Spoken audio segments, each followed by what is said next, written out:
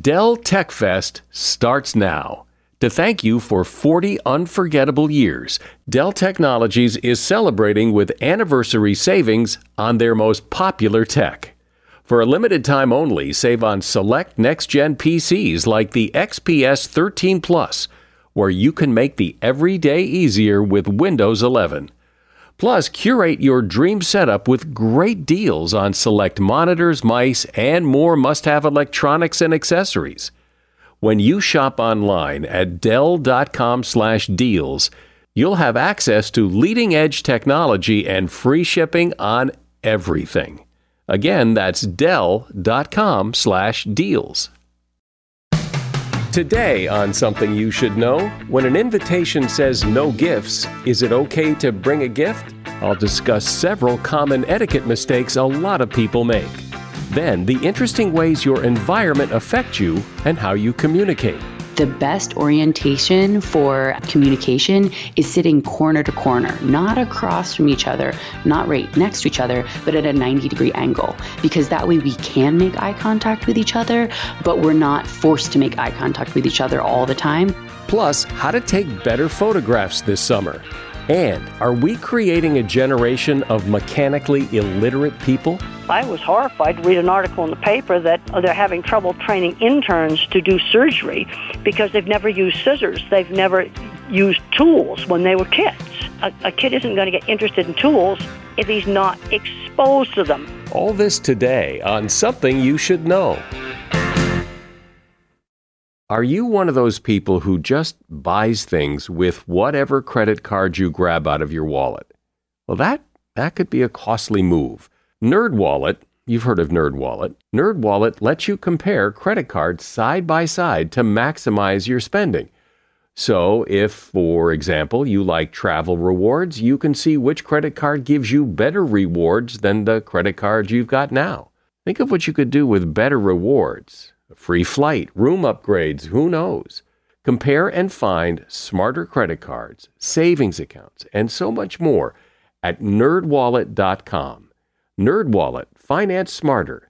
Credit is subject to lender approval and terms of each credit card issuer apply. Something you should know. Fascinating intel, the world's top experts, and practical advice you can use in your life. Today, Something You Should Know with Mike Carruthers. Hi, welcome. As you no doubt have noticed, we have several great advertisers in this podcast, many of whom use promo codes to make special offers to you, to give you deals on what they're selling. And although we do put the promo codes in the show notes, we've also added something to the website to make it even easier. If you go to the website, somethingyoushouldknow.net, right there at the top in the navigation, it says promo codes. And if you click on that, it'll take you to all the recent promo codes so you can take advantage of those deals. First up today, manners still matter. And here are a few common etiquette rules that you might be unintentionally breaking. For example, you should RSVP to every invitation you get. It helps the host plan better, and it shows that you are thoughtful. When an invitation says no gifts, don't bring a gift. You'll embarrass the other guests who obeyed the request. If you do want to give a gift, do it privately. Don't ask people to come to a restaurant to celebrate your husband's birthday and then expect them to pay for their own food. If the party was at your house, you wouldn't ask people to pay, and you shouldn't at a restaurant either. You're the host, and you should pay the bill. If you can't afford it, then invite fewer people or do it at home. Don't use a speakerphone without asking if it is okay with the other person on the other end of the line. The other person may want your call to be confidential, and they don't necessarily want other people to hear it. It's also hard to hear people clearly on a speakerphone. And don't talk about children in their presence as if they're not there. For example, instead of asking a parent, "How old is little Billy?" ask Billy. It's more respectful to the child, and he will most likely be happy to tell you. And don't wait to send a wedding gift until after the wedding. The notion that you have a year to send a wedding gift is not true. The gift is to celebrate the event, not the one-year anniversary of the event. Wedding gifts should be sent at the time of the wedding or brought to the event itself. And that is something you should know. Think for a moment about all the places you go, the buildings that you walk into, the rooms in those buildings, and the things in those rooms. All of these things affect you, often in ways you don't even realize. For example, where you sit in relation to others, the shape of the table you sit at, all these things have an impact on you. And here with some great insight and explanation into this and why it's so important is Lily Bernheimer. Lily is a researcher, writer, and consultant in environmental psychology. She is founding director of Spaceworks Consulting and author of the book, The Shaping of Us: How Everyday Spaces Structure Our Lives, Behavior, and Well-Being. Hi, Lily. Hi, thank you. So perhaps a good place to start this discussion of how the environment we're in affects us would be to start with the environments that we're attracted to in the first place. And you talk about something called biophilia. So let's start there with biophilia. So biophilia literally means love of nature, or love of the living world. And what that means is that as humans, we have a sort of innate attraction to the natural world and to all sorts of elements and shapes and forms that we find within it. So this brings together everything from our attraction to natural light and fire to our love of trees and water. So what we find is that when we look at the built environment and the things that support our well-being best in the built environment, they tend to link back to things that would have supported our survival in the evolutionary environments of our past. Great example of this is what I like to call ninja-proof seats. You notice when you go into a restaurant, if not all the seats are taken, people will usually first take those seats where they can have their back to the wall, and they also have a good view of the door, the window, where they can see any sort of opportunities or threats that might be coming towards them. And I once worked in an office with a lot of computer programmers who were fighting over what they called the ninja-proof seats, which were the seats that had their back to the wall where no ninjas could sneak up from behind you. Yeah, that's very natural to want to sit in a chair where you're not facing the wall. You want to look out the window. You want to see the view. You want to see the room. You want to be able to keep your eye on things. We believe that this goes back to this kind of really deep evolutionary instinct that when we were being chased by, lions or, other human attackers or whoever, we would have been safest in this kind of positions in places where we knew nothing could come up from behind us and where we could also see what was coming towards us, whether that's a fort up on a hillside or a nice spot in a tree or protected space in a meadow or something. And so we also feel most comfortable and can focus better on our work today when we're sitting in these kind of positions. One type of space or environment that's gotten a lot of press, a lot of people have talked about the idea of the open floor plan for offices where people all work together in one big room. There's actually been strong research since the 80s and going way back that showed that open plan offices are really not good for collaboration or communication, which was the main rationale.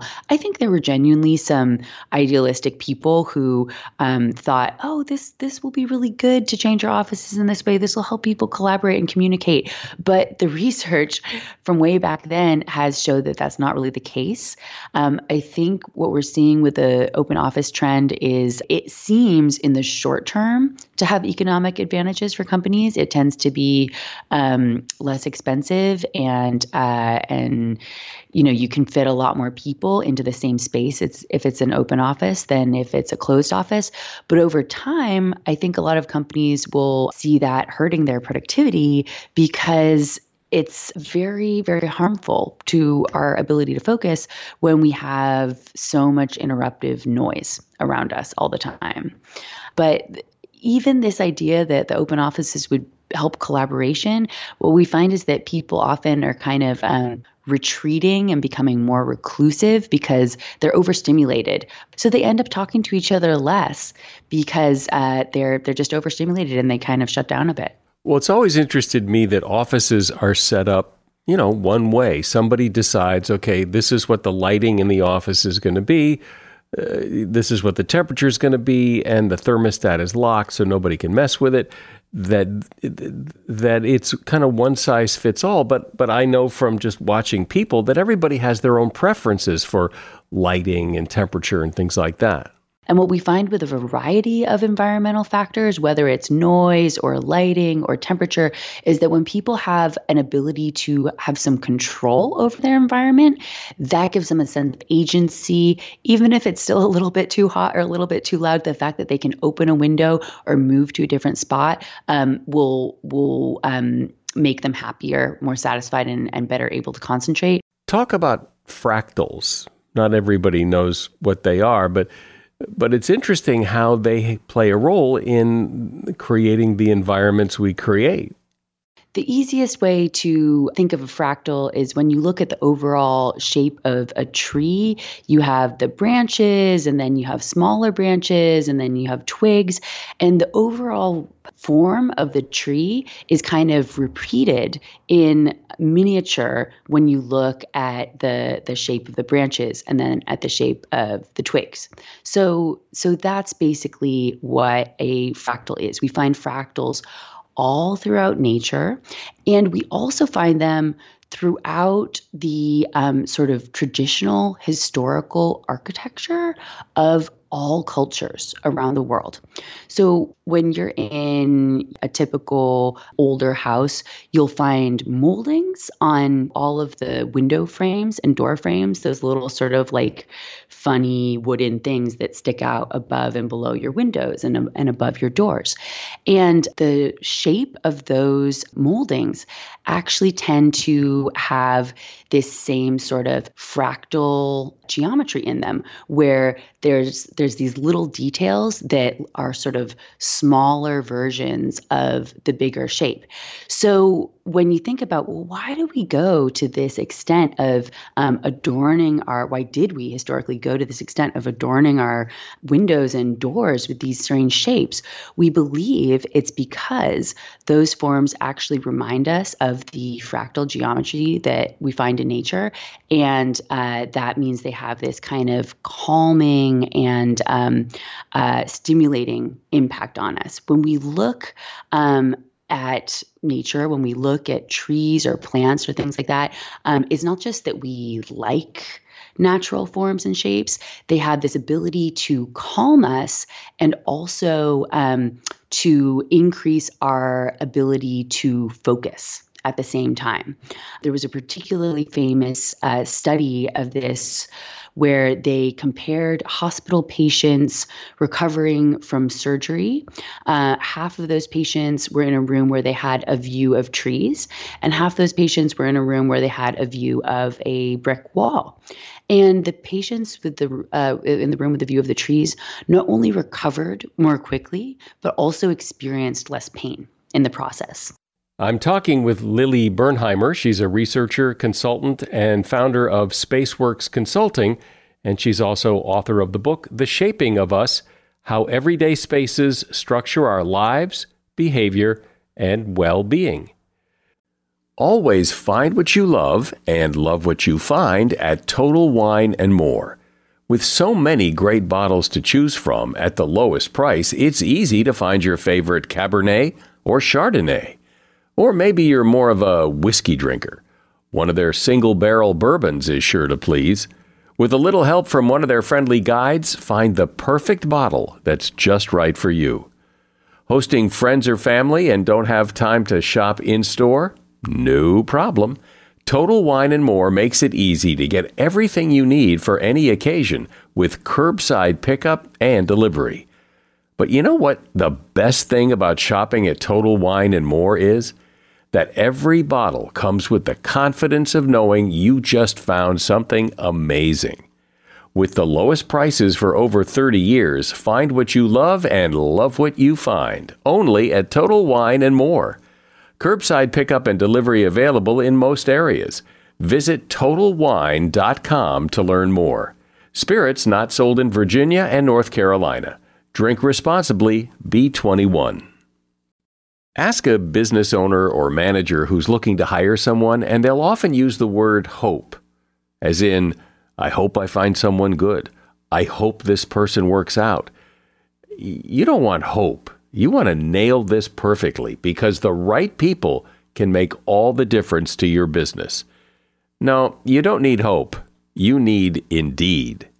Indeed is your matching and hiring platform with over 350 million global monthly visitors, according to Indeed data, and a matching engine that helps you find quality candidates fast. And Indeed doesn't just help you hire faster. 93% of employers agree Indeed delivers the highest quality matches compared to other job sites, according to a recent Indeed survey. What I think makes Indeed special is that it's not just names and resumes. It's a system that guides you through the hiring process to help you get the right candidate for the job. And what's really cool is Indeed's matching engine is constantly learning from your preferences. So the more you use Indeed, the better it gets. And listeners to this show will get a $75 sponsored job credit to get your jobs more visibility at Indeed.com/something. You just go to Indeed.com/something right now and support this show by saying you heard about Indeed on Something You Should Know. Indeed.com/something. Terms and conditions apply. Need to hire? You need Indeed. So, Lily, talk about the space around us, the environment we're in when we're traveling on the road.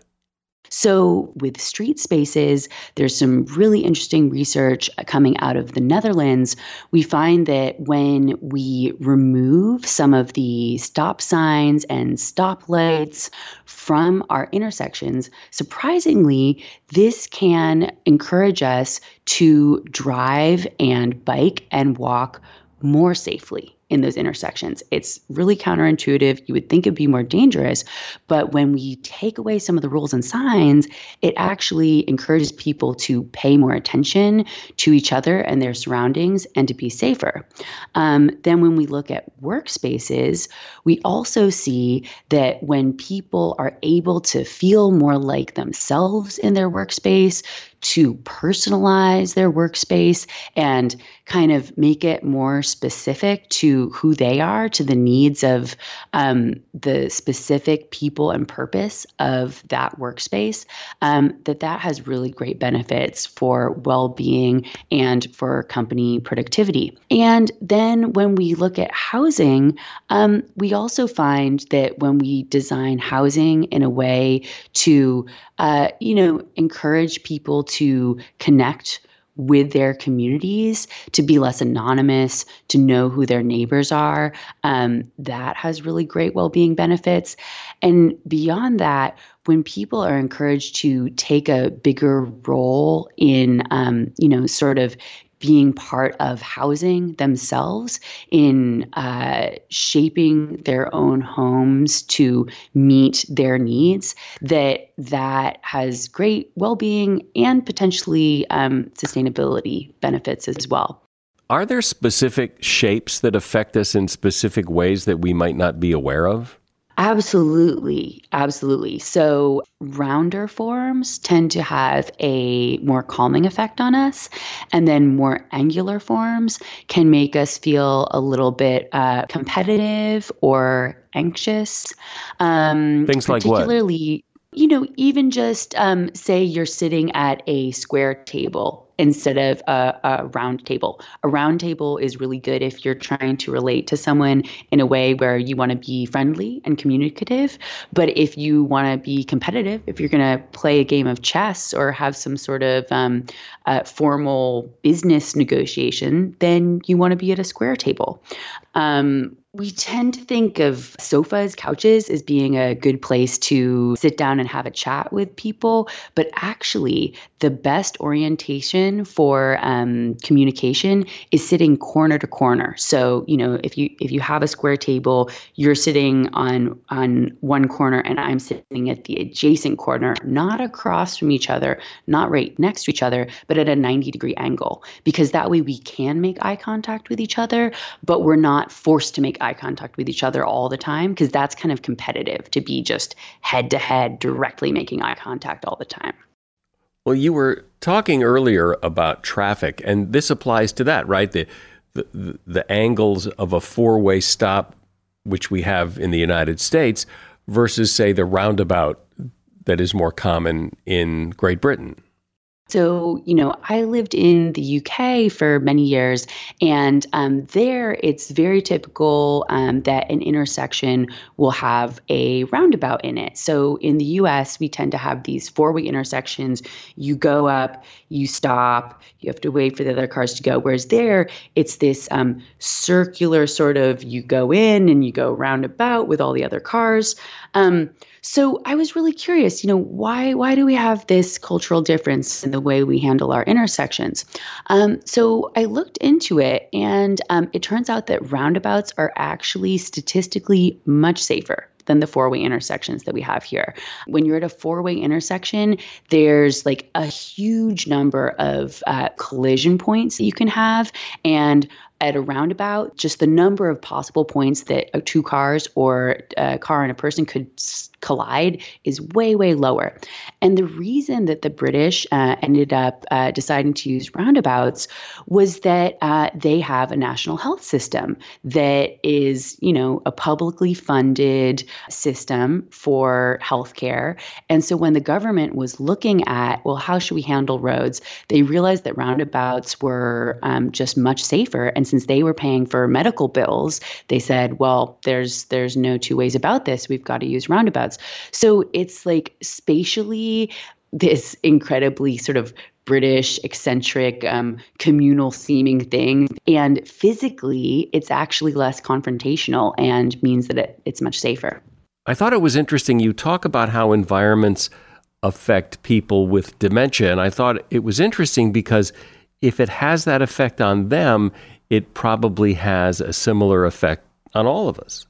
So typically when people are suffering from something like dementia in the US, we tend to kind of put people in institutionalized settings. And those institutionalized settings look very different from where people with dementia have been used to living and spending most of their time. And, when people have dementia, they are really thinking back to the past a lot. They're not able to, deal with new situations and learn new things very well.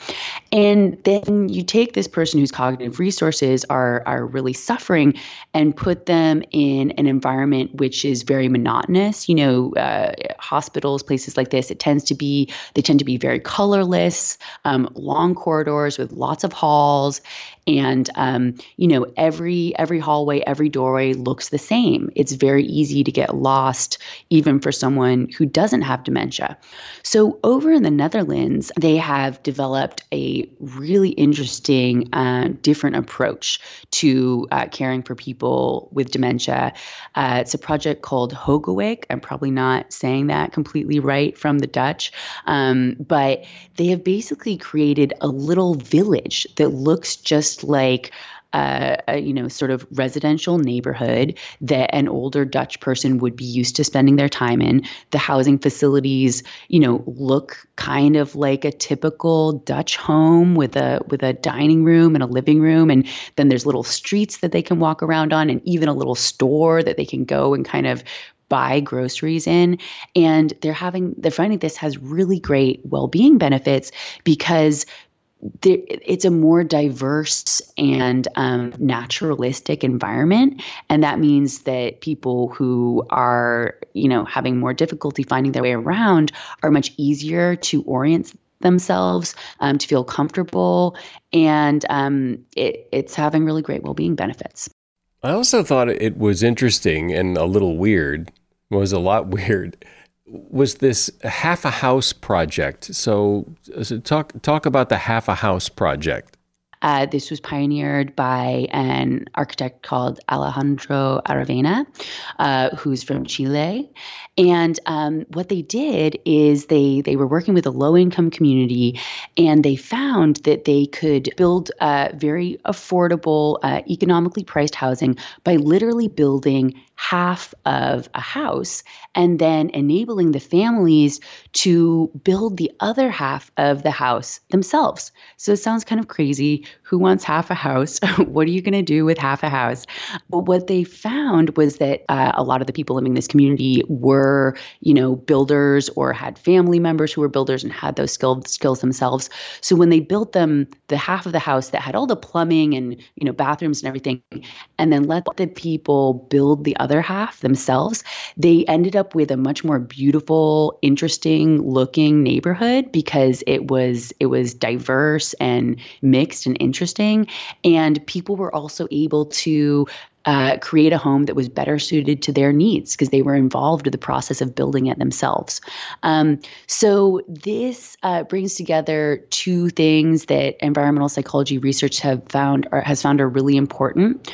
The first is called ordered complexity, and basically we're really drawn to a balance of order and complexity in our environments. We like things to be, kind of organized, and we don't want every house to look like completely different from the house next to it. We want there to be some common themes, but we also like complexity. We find it boring when I was saying, like in a hospital institutional building, like every door looks the same, every corridor looks the same. That makes us feel kind of like disoriented and confused and lost. So we like a balance of order and complexity.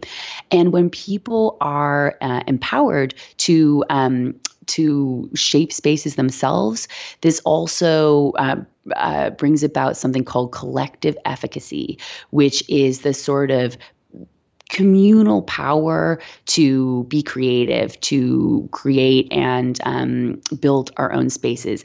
And when communities have higher rates of collective efficacy, they also tend to have less litter and vandalism, less violent crime, and to feel more empowered to tackle social and environmental problems. So, that's kind of one little case study that I think really gets at the heart of the kind of approach we should be taking to try to enhance well-being. Isn't it amazing how most of us anyway, are so unaware of these things, and yet they have such an important impact on us? And I appreciate you sharing all of this. Lily Bernheimer has been my guest. She is the founding director of Spaceworks Consulting, and she's author of the book, The Shaping of Us: How Everyday Spaces Structure Our Lives, Behavior, and Well-Being. And there is a link to her book in the show notes. Thank you, Lily. Great talking to you. No matter what moves you made last year, TurboTax experts make them count. Did you maybe buy a second property to rent out? That's a move. Did you go back to school to get your degree?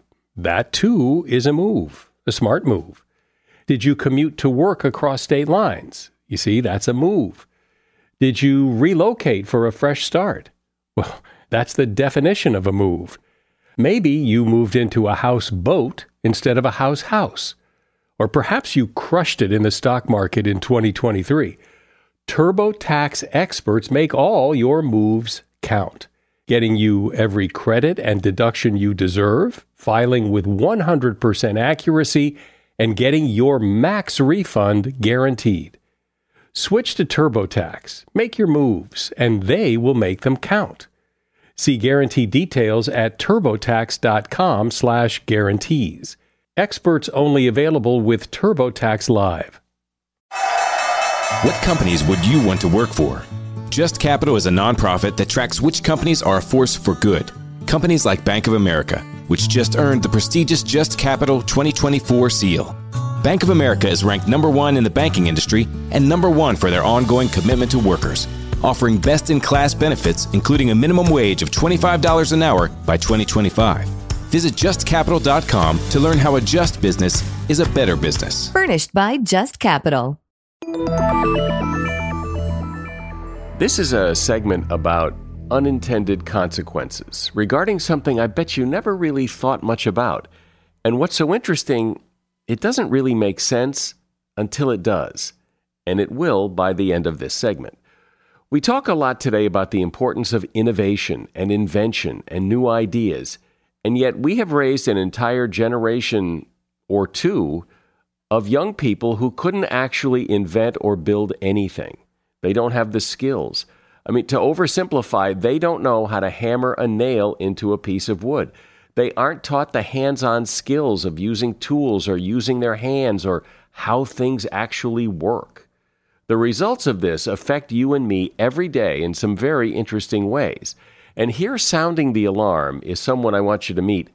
Her name is Temple Grandin. You may have heard her name before. Temple is a professor of animal science at Colorado State University, and she was the subject of an Emmy and Golden Globe award-winning biographical film. She is one of the first individuals on the autism spectrum to publicly share her insights from her personal experience of being autistic. And she is the subject and author of several books, including one called Calling All Minds: How to Think and Create Like an Inventor. Hi, Temple. It's wonderful to be here. Before we get into this important concern that you're talking about, I want to talk about inventors and inventions, and I know you have invented things in your area of expertise, which is animals and livestock, and you come from a family of inventors. My grandfather was the co-inventor of the autopilot for airplanes, and he worked with a man who was definitely on the autism spectrum, who came up with this crazy, totally original idea of 3 little coils to sense the magnetic field to guide the airplane. Everybody else in the past was trying to wire the plane's controls directly to the magnetic compass, and you'd have problems with it gyrating all over the place. And my grandfather looked at this idea and goes, I can make that work. That's the different kinds of minds working together. He was the more, regular type of engineer. And then you have some people that are visual thinkers who just think up on totally new things. I'm a visual thinker. That helped me in my work with cattle. And when I first started in the 70s, I didn't know that other people were not visual thinkers. So it was obvious to me to look at what the cattle were seeing. And they'd see a coat on a fence and they would stop. And other people were not noticing that. It was obvious to me. And then you've got your computer programmers. They're going to be your more mathematical thinkers. They think in patterns instead of pictures. Well, that's interesting and important, I imagine, to realize that people think differently. And then it's probably important to know how you individually think. I think it helps because the different kinds of thinkers can work together. You take somebody like Steve Jobs. He was an artist, not a programmer. That's why your phone is easy to use.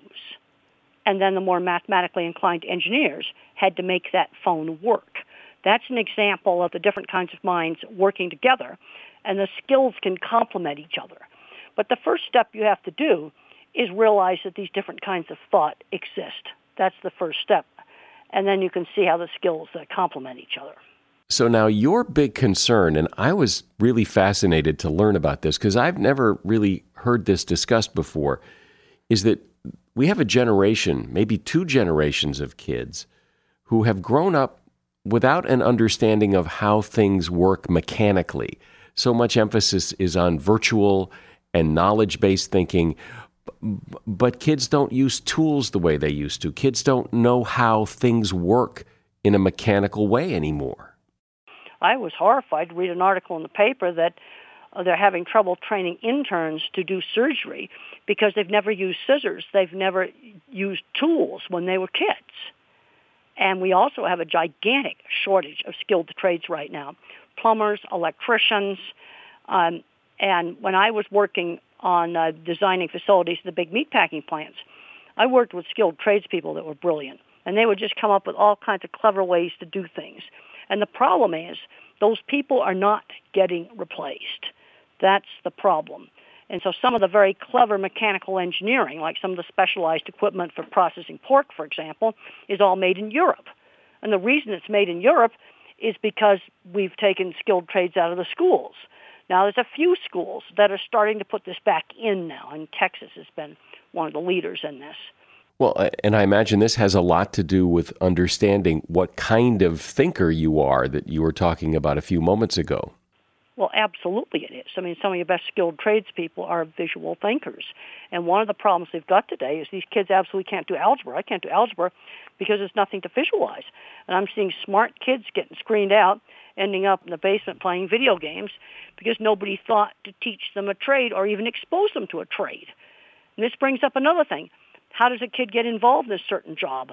I ended up in the cattle industry because I got exposed to it when I was a teenager.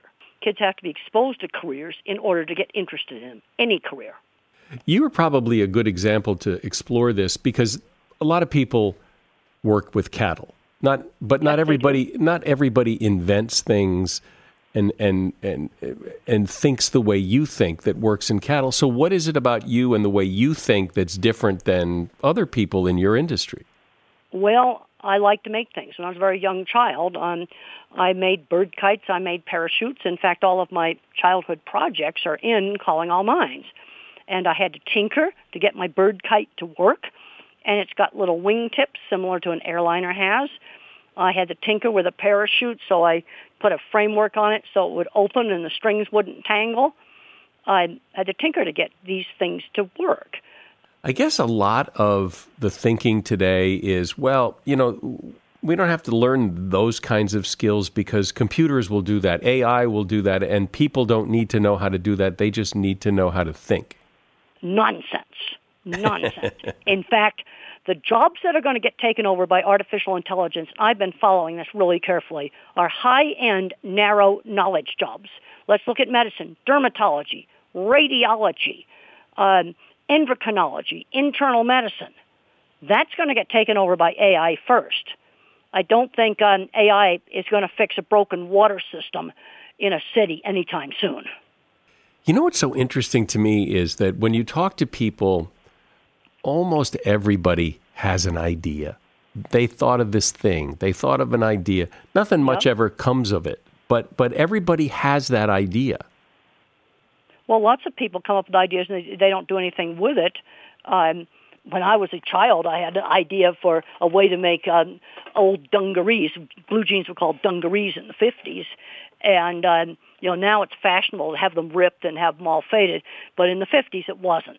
So the denim would get white around the knees. So I thought if we could have dungaree spray, there'd be a dye and you could spray it on your blue jean knees and make them new again. That was an idea I had when I was about 8. I had no way of implementing it. That's a good idea, actually. It's a really good idea back then. Yeah, back then it was a really good idea because I could make the old dungarees, is what we used to call them, look new again with dungaree spray.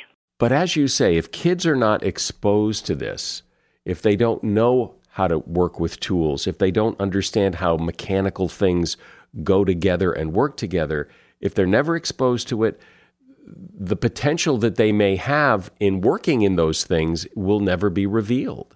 We've got kids I go to autism meetings and I'll see a kid who ought to go work for Google, and he still likes to build robots and things out of Legos, but he's never used a tool.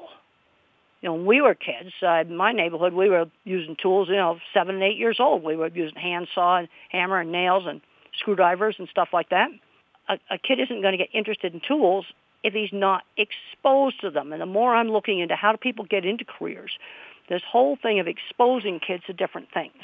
And this is why I think in school it's important to have creative classes like theater and music. How would a kid know he likes music or is good at it if he never got a chance to try a musical instrument?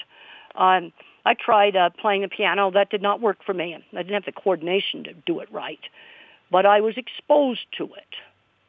Also, there's some research that was done that showed that a Nobel Prize winner in science was more likely to have a creative hobby like music or building things or art than just a scientist out of the listing in the Science Society. It does seem like we're in this kind of specialized world where people learn one thing, like they're going to be an accountant or they're going to be a doctor.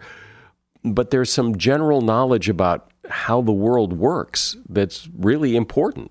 Well, you're still going to have people to repair things. Somebody the other day said, well, a car is just a smartphone on wheels. I go, yes, it's got computers in it, but it also has physical parts that drive, that make the car go, mechanical parts of it. And a self-driving car is going to have a lot of complicated sensors that are going to need repair because they interact with the physical environment. Right. Well, and think about it. There have been car repair shops and brake shops for as long as there have been cars. And while other businesses and industries have come and gone, there are still lots of very successful car repair shops and brake shops because somebody has to fix it. Somebody has to fix stuff. And in the last year and a half, I've been in 3 hotels where we had major water problems, all in downtown areas in major cities. And the worst mess was in Pittsburgh when the water mains broke. And the Pittsburgh Sheraton had no water for 24 hours, and we almost had to do a conference with porta potties. There's real problems with infrastructure. I'm concerned, as I travel around looking at the condition of bridges and roads and just, basic infrastructure. We've got to fix this stuff. It's essential stuff. Well, part of the problem, though, is that a lot of people, when they hear you say, well, your kids need to be exposed to tools, well, Dad may not even have any. Well, that's the problem. Now, in Calling All Minds, is a lot of the projects in there paper and just really simple things just to get kids making things. And when I did a book signing for Calling All Minds last year in a suburb of Colorado, I was horrified to find out that about a third of the elementary school kids that attended, and there was a whole bunch of them, several hundred of them, had never made a paper airplane. What? Yes, you heard me right. Never made a paper airplane. This is one of those things that except for you, I've never heard anyone really address this as a serious problem. But when you think about it, when you listen to what you're saying and then apply it to the world, this is a real serious problem that most people never think about, that we're creating a generation, maybe 2 generations now, of people who can't fix anything. Well, that's right. And I think it's a really big problem. And I'm very concerned about losing the skills. And then this business with the surgeons having trouble doing surgery because they haven't made things with their hands. That's kind of shocking to discover that. And the other thing I'm concerned right now is the quality of drafting for drawing things. It has no detail in it. I looked at a set of drawings the other day for some steel work, and they didn't show things like, well, how do you bolt this metal flange to the concrete wall? You haven't shown the fasteners. This drawing has no detail. It's horrible. Well, I know, and everybody knows, that in many families, in many communities, in many high schools, the preferred outcome is that after high school, you go to college. And from college, you take that knowledge and apply it to your profession, and off you go. Sort of in second place is, if college isn't for you, then okay, then go learn a trade. But it's almost as if that's a disappointment. And what you're saying is, not only is it not a disappointment, it may be the preferred path for people who have those skills and who have been exposed to those skills. And the skilled trades are the one area where you can get a job for life with good pay and good health benefits for the rest of your life. And the thing that also bothers me is when I read the business magazines, they don't seem to discuss this. But most people who write in business magazines haven't worked out in the skilled trades world, where I spent 25 years. So summarize up here, what's your message? What's your call to arms here? My call to arms is we've got to, expose kids to the high-end skilled trades, because we really need people to do fix things, plumbing, electrical, heating and air conditioning, mechanics to fix all sorts of things, welders who can read drawings, because there's a whole big line of what I call clever mechanical things that we don't know how to do anymore. Some really high-tech machine stuff, super machine stuff, that we know how to do. We know how to do some of the lower-tech stuff, but you take really specialized equipment that's super clever mechanical engineering, that's a skill we're losing, and the Europeans are doing it, and the reason they're doing it is because they have not taken out skilled trades. That's why they're doing it. That's why a food processing plant, in some cases now, will be made with all European equipment, even though it's very expensive, because countries like Holland and Germany and Italy have kept their skilled trades. And then you get certain kids going into that. I'm the kind of kid that's good at that sort of stuff because I'm a visual thinker. And our educational system is screening out visual thinkers because they can't do algebra. You don't need algebra for skilled trades. You need old-fashioned find the area of a circle, measuring things. You need to have that, angles and percents. You need to do that sort of stuff. But too many smart kids are getting screened out because they can't do algebra. Now, if you want to invent quantum computing, then you're going to need algebra. That's real high-end fancy stuff. That's way beyond me. But we still have to have somebody who's going to keep the electricity on in the building and fix things and invent new mechanical things that we need. Well, this is so important, and as you said in the beginning, people don't really think about this, but this idea that we need people to fix things, and when we emphasize that everybody goes to college and everybody works in a profession, and there's less emphasis on putting people in skilled trade positions to fix things and to make things, that's a real problem that we need to address. Temple Grandin has been my guest. Her book is called Calling All Minds, How to Think and Create Like an Inventor. There's a link to that book and also a link to Temple's website, templegrandin.com. You'll find all of that in the show notes. Thank you, Temple. Well, thank you so much for having me. When you're out and about taking photographs this summer, there are a few things to keep in mind that will give you much better pictures in the end, according to Mike Newton, who is author of the ebook Hacking Photography. First of all, straighten your lines. Just take an extra second to make sure that horizontal lines are horizontal and vertical lines are vertical. It will make a big difference. Shoot from interesting perspectives. Most of the pictures people see are taken from the eye level of the photographer when he or she is just standing shooting a picture, which is the same viewpoint that we see 99% of our lives from. So it's no surprise that when you go to the top of a huge building and look down at a city, it's visually stunning because we don't see that perspective. Different perspectives make an interesting picture. Eliminate the clutter.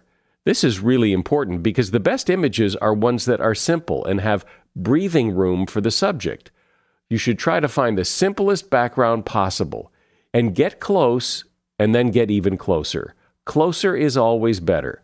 Sometimes really close is even better. It's okay to cut off foreheads, legs, or someone's lower half every now and then. Try getting a close-up of someone's face from the eyebrows to the mouth. And that is something you should know. Ratings and reviews help this podcast, and we read them. We enjoy reading reviews because it helps us make a better podcast. So wherever you are listening to this podcast, please take a moment and leave a rating and or review. I'm Mike Carruthers. Thanks for listening today to Something You Should Know. No matter what moves you made last year, TurboTax experts make them count. Did you maybe buy a second property to rent out? That's a move. Did you go back to school to get your degree? That too is a move, a smart move. Did you commute to work across state lines? You see, that's a move. Did you relocate for a fresh start? Well, that's the definition of a move. Maybe you moved into a houseboat instead of a house. Or perhaps you crushed it in the stock market in 2023. TurboTax experts make all your moves count, getting you every credit and deduction you deserve, filing with 100% accuracy, and getting your max refund guaranteed. Switch to TurboTax, make your moves, and they will make them count. See guarantee details at turbotax.com/guarantees. Experts only available with TurboTax Live. Movies, TV shows, books, podcasts, and more. It's What Women Binge with Melissa Joan Hart and her friend Amanda Lee. We have Lauren Bosworth with us. Yay! The Hills. So what is like your number one question from fans? The primary question I still get asked was, "What is it real?"